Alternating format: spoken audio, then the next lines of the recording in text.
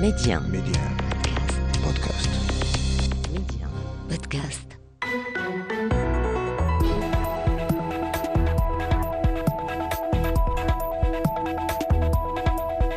أهلا بكم. كشفت المنظمة الدولية للهجرة مؤخرا أن الربع الأول من هذا العام شهد أعلى عدد من الوفيات في صفوف المهاجرين غير النظاميين في المتوسط منذ العام 2017. وأمام الارتفاع القياسي في عدد وفيات المهاجرين، أبدت المنظمة التابعة للأمم المتحدة تخوفها من أن تصبح حوادث الغرق المميتة في المتوسط أمرا عاديا. وهنا تحولت تونس إلى نقطة انطلاق رئيسة للمهاجرين غير النظاميين القادمين من دول إفريقيا جنوب الصحراء، فضلا عن التونسيين الراغبين في الوصول إلى السواحل الإيطالية. فيما أشارت الوكالة الأوروبية لحرس الحدود والسواحل فرونتكس إلى أن حركة الهجرة غير النظامية عبر طريق وسط المتوسط تضاعفت 4 مرات هذا العام. لماذا تفاقمت ظاهرة الهجرة غير النظامية انطلاقا من دول شمال إفريقيا؟ كيف أصبح البحر المتوسط أكثر طرق التهريب فتكا بالمهاجرين في العالم؟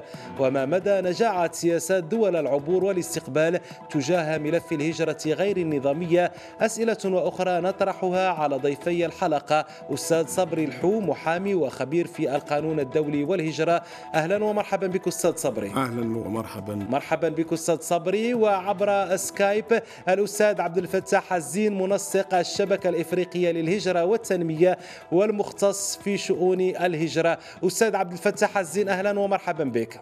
مرحبا بك ومرحبا بسلحوا معنا وبضيوفكم الكرام. مرحبا بك أستاذ عبد الفتاح الزين. نستهل النقاش معك أستاذ عبد الفتاح الزين. بماذا تفسر هذا الارتفاع اللافت في عدد الوفيات عبر المتوسط، رقم قياسي هذا العام لعدد ضحايا الهجرة غير النظامية عبر المتوسط؟ شكرا على هذا السؤال. أعتقد على أنه التقرير الذي ذكرتم أشار كذلك إلى المشاكل الموجودة يعني من خلال المشروع الذي أطلقته منظمة الهجرة الدولية، منظمة الدولية للهجرة، يعني حول البحث عن المفقودين. يعني يبين مدى المشاكل التي تعيشها إفريقيا، وأن ما يشكل ما هو موجود في البحر الأبيض المتوسط هو جزء يسير مما يقع في وسط إفريقيا. وللإجابة على سؤالكم، أشير أولا إلى أنه هذا الرقم المتصاعد هو نتيجة لسياسة أوروبية. طالما يعني وضحنا وقلنا على أنه المقاربة الأمنية وإن كانت ضرورية فإنها غير كافية، لا بد من الاشتغال بين دول شمال المتوسط وجنوبه. لكن كذلك نلاحظ أن دول الجنوب خاصة منطقة المغرب العربي، بالنظر للمشاكل السياسية التي نلاحظها هذه الأيام، يعني هي المنطقة الأقل تنظيما لمشاكل ترتبط بأحد مكونات هذه المنطقة الإقليمية الإفريقية، وهو الجزائر.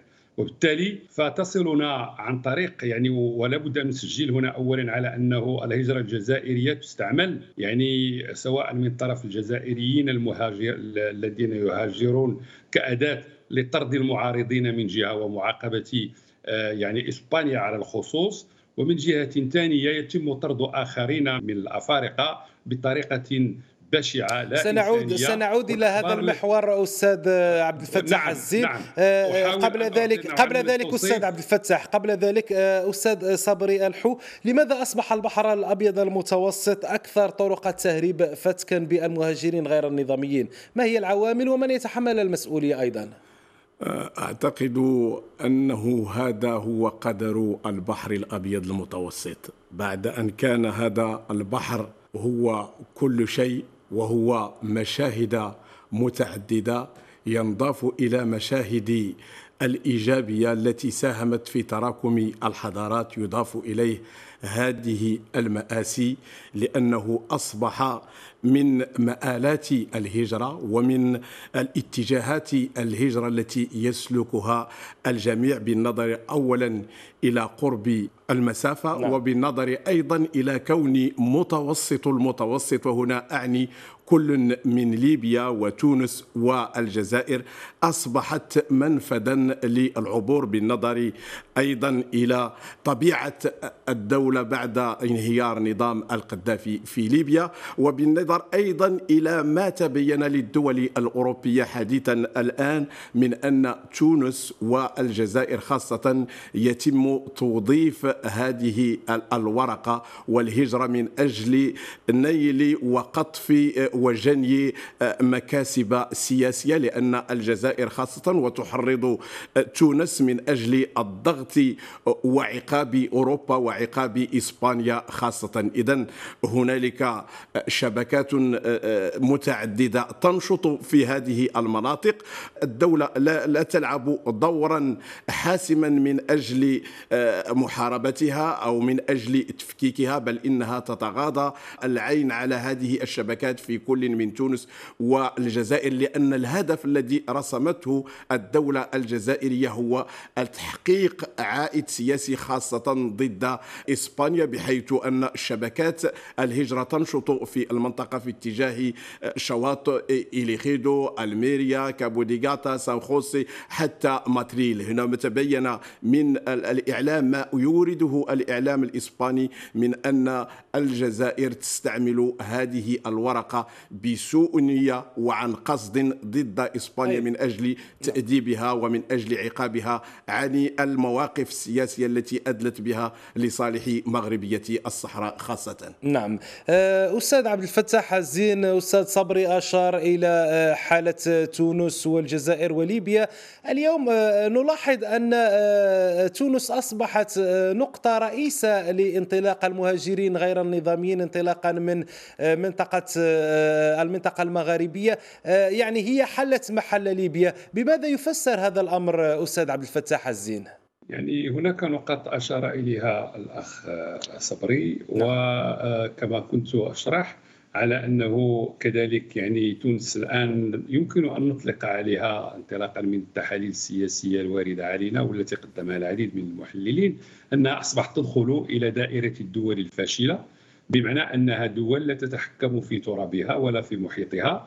ثم كذلك أنها يعني انطلاقا من ما صرح به مؤخرا يعني قيس سعيد يعني الرئيس التونسي الذي يعني أثار زوبعة، وهو قضية يعني الذي رأينا فيه نقلة من الخطاب العنصري في أوروبا إلى المنطقة المغاربية، وهو الشيء الذي لم يحصل أبدا.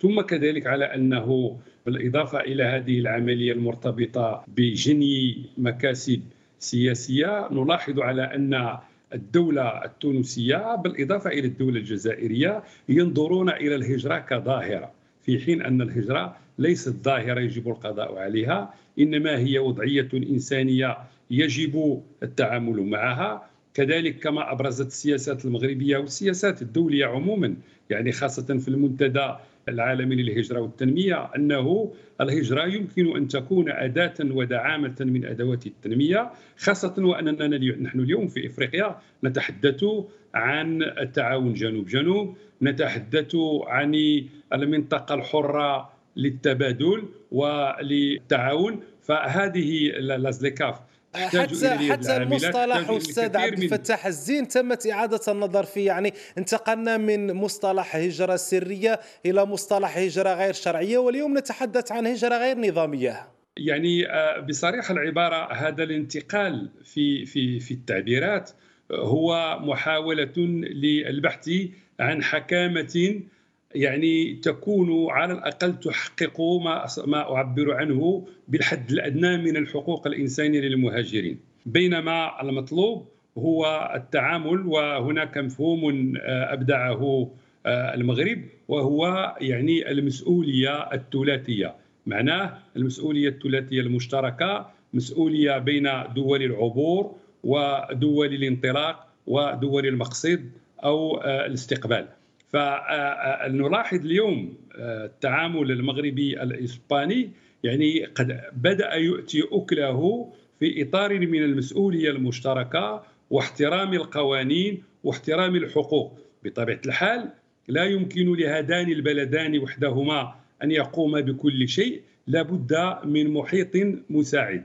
نلاحظ اليوم على أنه على صعيد المغرب العربي كما قلت هي المنطقة الأقل تنظيما والأكثر فوضى، والمغرب يقاوم بسياسته الهجروية وبأشكال مختلفة من أجل ضمان الأمن والسلم، لأنه عندما تغيب هذه المسؤولية المشتركة ويغيب هذا التعامل، يعني كما أشار إلى ذلك الأخ صبري، تظهر شبكات التهريب، بل أكثر من هذا تظهر شبكات الاتجار بالبشر، وبالتالي هذا يدخلنا في دوامة من انعدام الأمن وانعدام السلم والاتجار بالبشر والجريمة المنظمة إلى غير ذلك. إذا تلاحظون على أنه الآن أصبحت يعني بعد أن رأينا كيف أن ليبيا بدأت تتعافى نوعا ما وتذهب يعني إلى نوع من تحقيق سيادتها على ترابها وأن تعود كدولة فاعلة، مع الأسف يعني الجزائر يعني بالإضافة إلى قوى لاعبة أخرى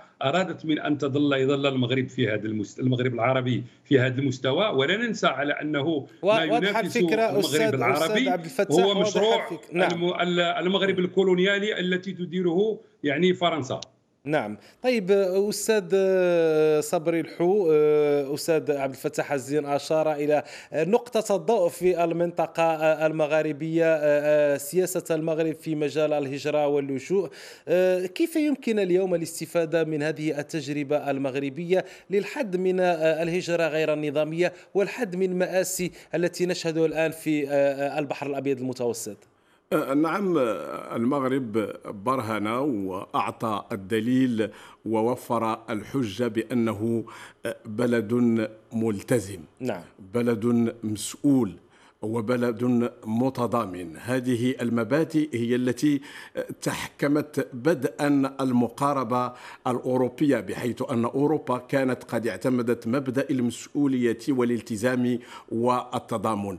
صحيح أن هنالك تفكك لهذه السياسة الموحدة في الاتحاد الأوروبي بالنظر إلى الظروف الحالية التي جعلت كل دولة وطنية وقطرية تبحث عن مصالحها وحماية مواطنيها بعيدا عن الاتحاد وعن الفضاء الأوروبي الذي كانت تحكمه بروكسل. ولكن المغرب استلهم هذه الأفكار، وهو ما بوأ المغرب وبوأ جلالة الملك أنه رائد في الهجرة في إفريقيا، بمعنى أن المغرب عندما يلتزم باتفاق سواء في إطار تدبير التعاوني للهجرة فإنه يوفي بالتزاماته وفق ما هي مسطرة، وأن المغرب بلد أيضا أثبت أنه يبسط رقابته على كل حدوده. وهنا تبدأ أي تظهر أيضا سيادة الدولة، وأنه المغرب أيضا يتوفر على سياسة إنسانية منذ 2013 التي تعطي حقوقا وتوفر حريات للمهاجرين الذين أصبحوا ضيوفا عنده، واتحدت فيه كل صفات الدولة المصدر ودولة العبور ودولة الاستقبال. كل هذه المعطيات التي جعلت المغرب أيضا يرافع من أجل الهجرة النظامية والمنتظمة، وهو ما عكسه أيضا استقبال المغرب وتنظيم الأمم المتحدة للمؤتمر مراكش في المغرب، بحيث أن في إطار هذه المعادلة يحاول المغرب بين حقوق دول المصدر ودول الاستقبال يعطي المغرب الحق والأولوية للفاعل الأصلي في هذه المعادلة التي هي حقوق وحريات الفاعل الأساسي الذي هو المهاجر. إذن في إطار حركية الأفراد عبر الوطنية نجد دائما المغرب وهو الذي يعطي الدليل في إفريقيا وفي شمال إفريقيا، وهو ما يجعل الدول شمال إفريقيا يجب عليها أن تستلهم وأن تأخذ من هذه التجربة، لأنها أيضا إنسانية، والعالم الذي نعيشه هو عالم حقوق الإنسان. لا يمكن أن نشاهد في عرض البحر بعد أن تراخت الدول الأوروبية عن تقديم المساعدة أو الإنقاذ أو تراخي منظمة أو وكالة فرونتكس من أجل إتيان هذا الالتزام. لا يمكن أن يسكت المغرب، لا يمكن للجزائر أن تسكت، وهو ما جعل الحلف الأطلسي يعتبر أن توظيف الهجرة في المعادلة أو في العلاقات الدولية يعتبر جريمة، ومن ثم فإنه في إطار القمة الأخيرة التي كانت قد انعقدت في يونيو من السنة الماضية في مدريد، فإن الدول الأوروبية تفطنت وأدركت أن هنالك دولة الجزائر التي تحاول استغلال هذه الظاهرة من أجل عقاب ومن أجل نيل عوائد سياسية. طيب أستاذ عبد الفتاح الزين، في السياق ذاته اليوم هناك نموذج لافت، نموذج التعاون المغربي الإسباني للحد من الهجرة غير النظامية. هذا النموذج يعني أسفر عن نتائج إيجابية بشهادة المسؤولين الإسبان والمغاربة. كيف يمكن أيضا تعميم هذا النموذج من التعاون بين ضفتي المتوسط حتى يتم تكرار هذه التجربة بين دول أخرى في إفريقيا وأوروبا؟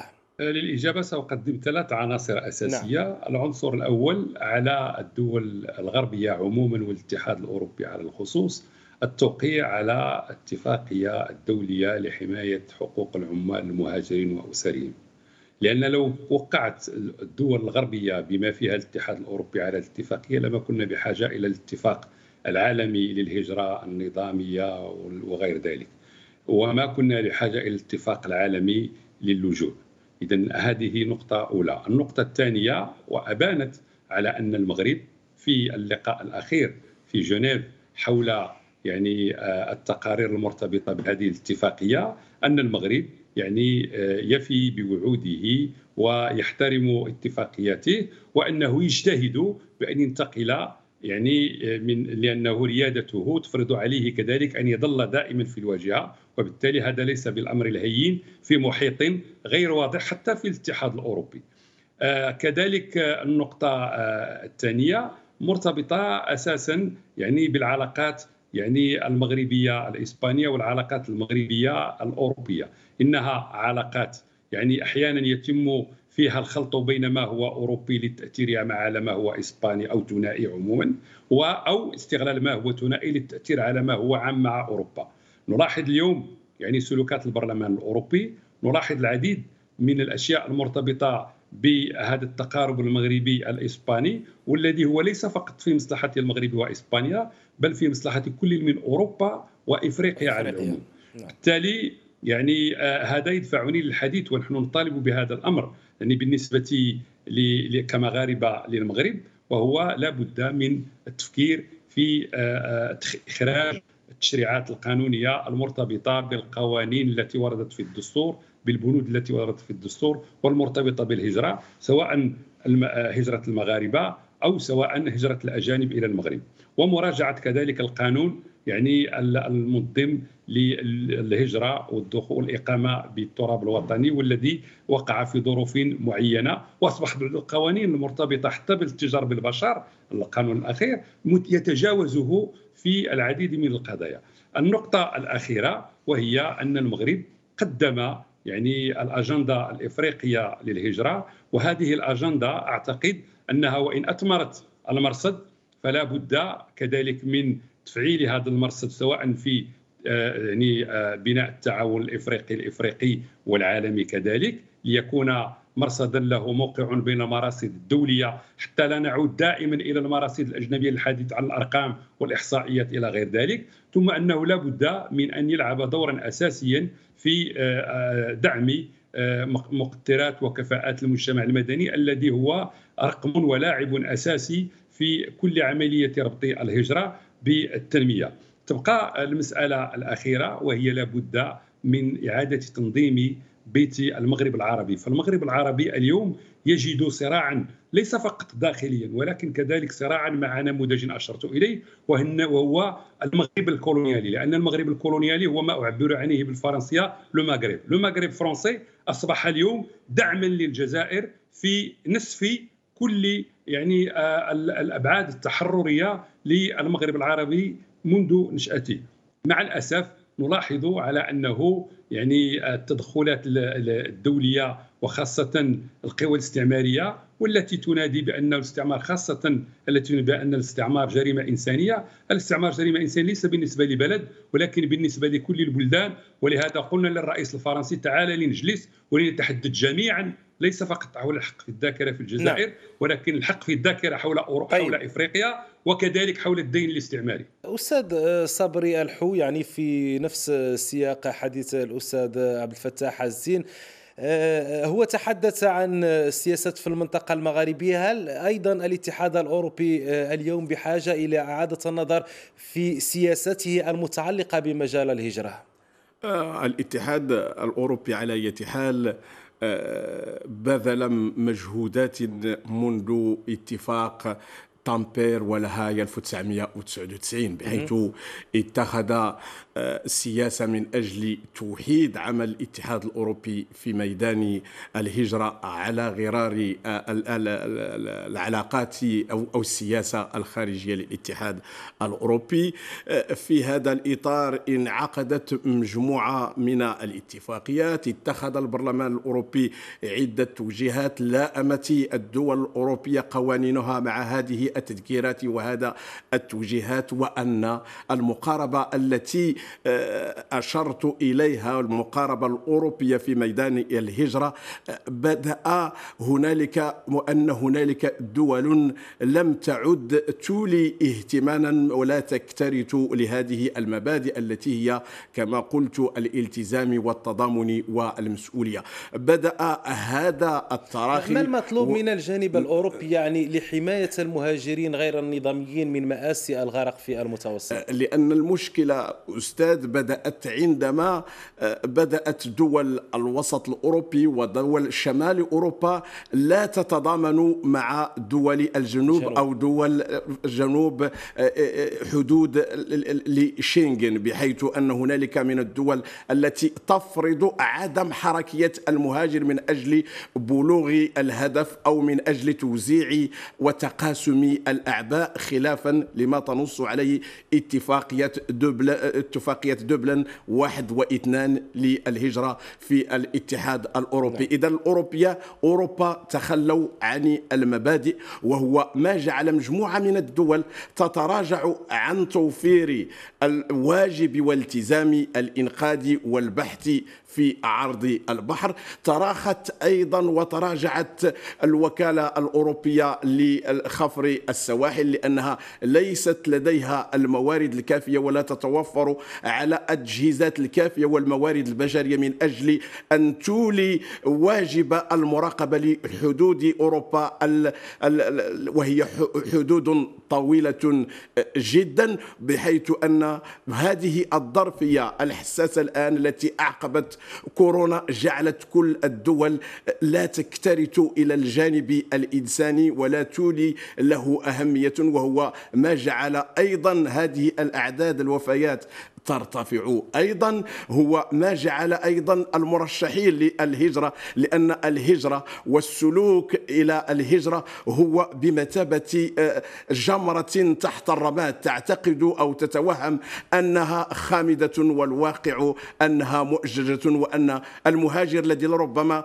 قد أوسئت وأغلقت أمامه الأبواب في وطنه أو أنه لا يحس بالأمن والأمان وانعدام فرص الشغل يبحث عن هذه الفرصة، يبحث عن هذا الأمن في بلد آخر، ولا يكترث إلى مسافة البحر ولا إلى المخاطر التي قد يلاقيها في إطار هذه المسيرة وفي إطار هذا المسار الذي قد يكلفه حياته، أو لأنه أيضا ثبت أنه من بين 31 مهاجر يتم فقد مهاجر واحد. الآن تحسن العدد، من بين 49 مهاجر يتم فقدان واحد أو يموت. إذن هذه هي الإحصائيات التي كشفت عنها الاتحاد الأوروبي والمنظمة الدولية للهجرة، بمعنى أنه من بين 100 مهاجر يموت 2 أو يتم فقدانهما.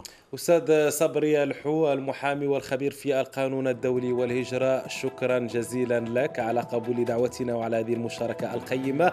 وكان معنا عبر سكايب من الرباط أستاذ عبد الفتاح الزين، منسق الشبكة الإفريقية للهجرة والتنمية والمختص في شؤون الهجرة. أستاذ عبد الفتاح الزين، شكرا جزيلا لك. شكرا جزيلا لكل من تابعنا، وإلى اللقاء في حلقة مقبلة بحول الله.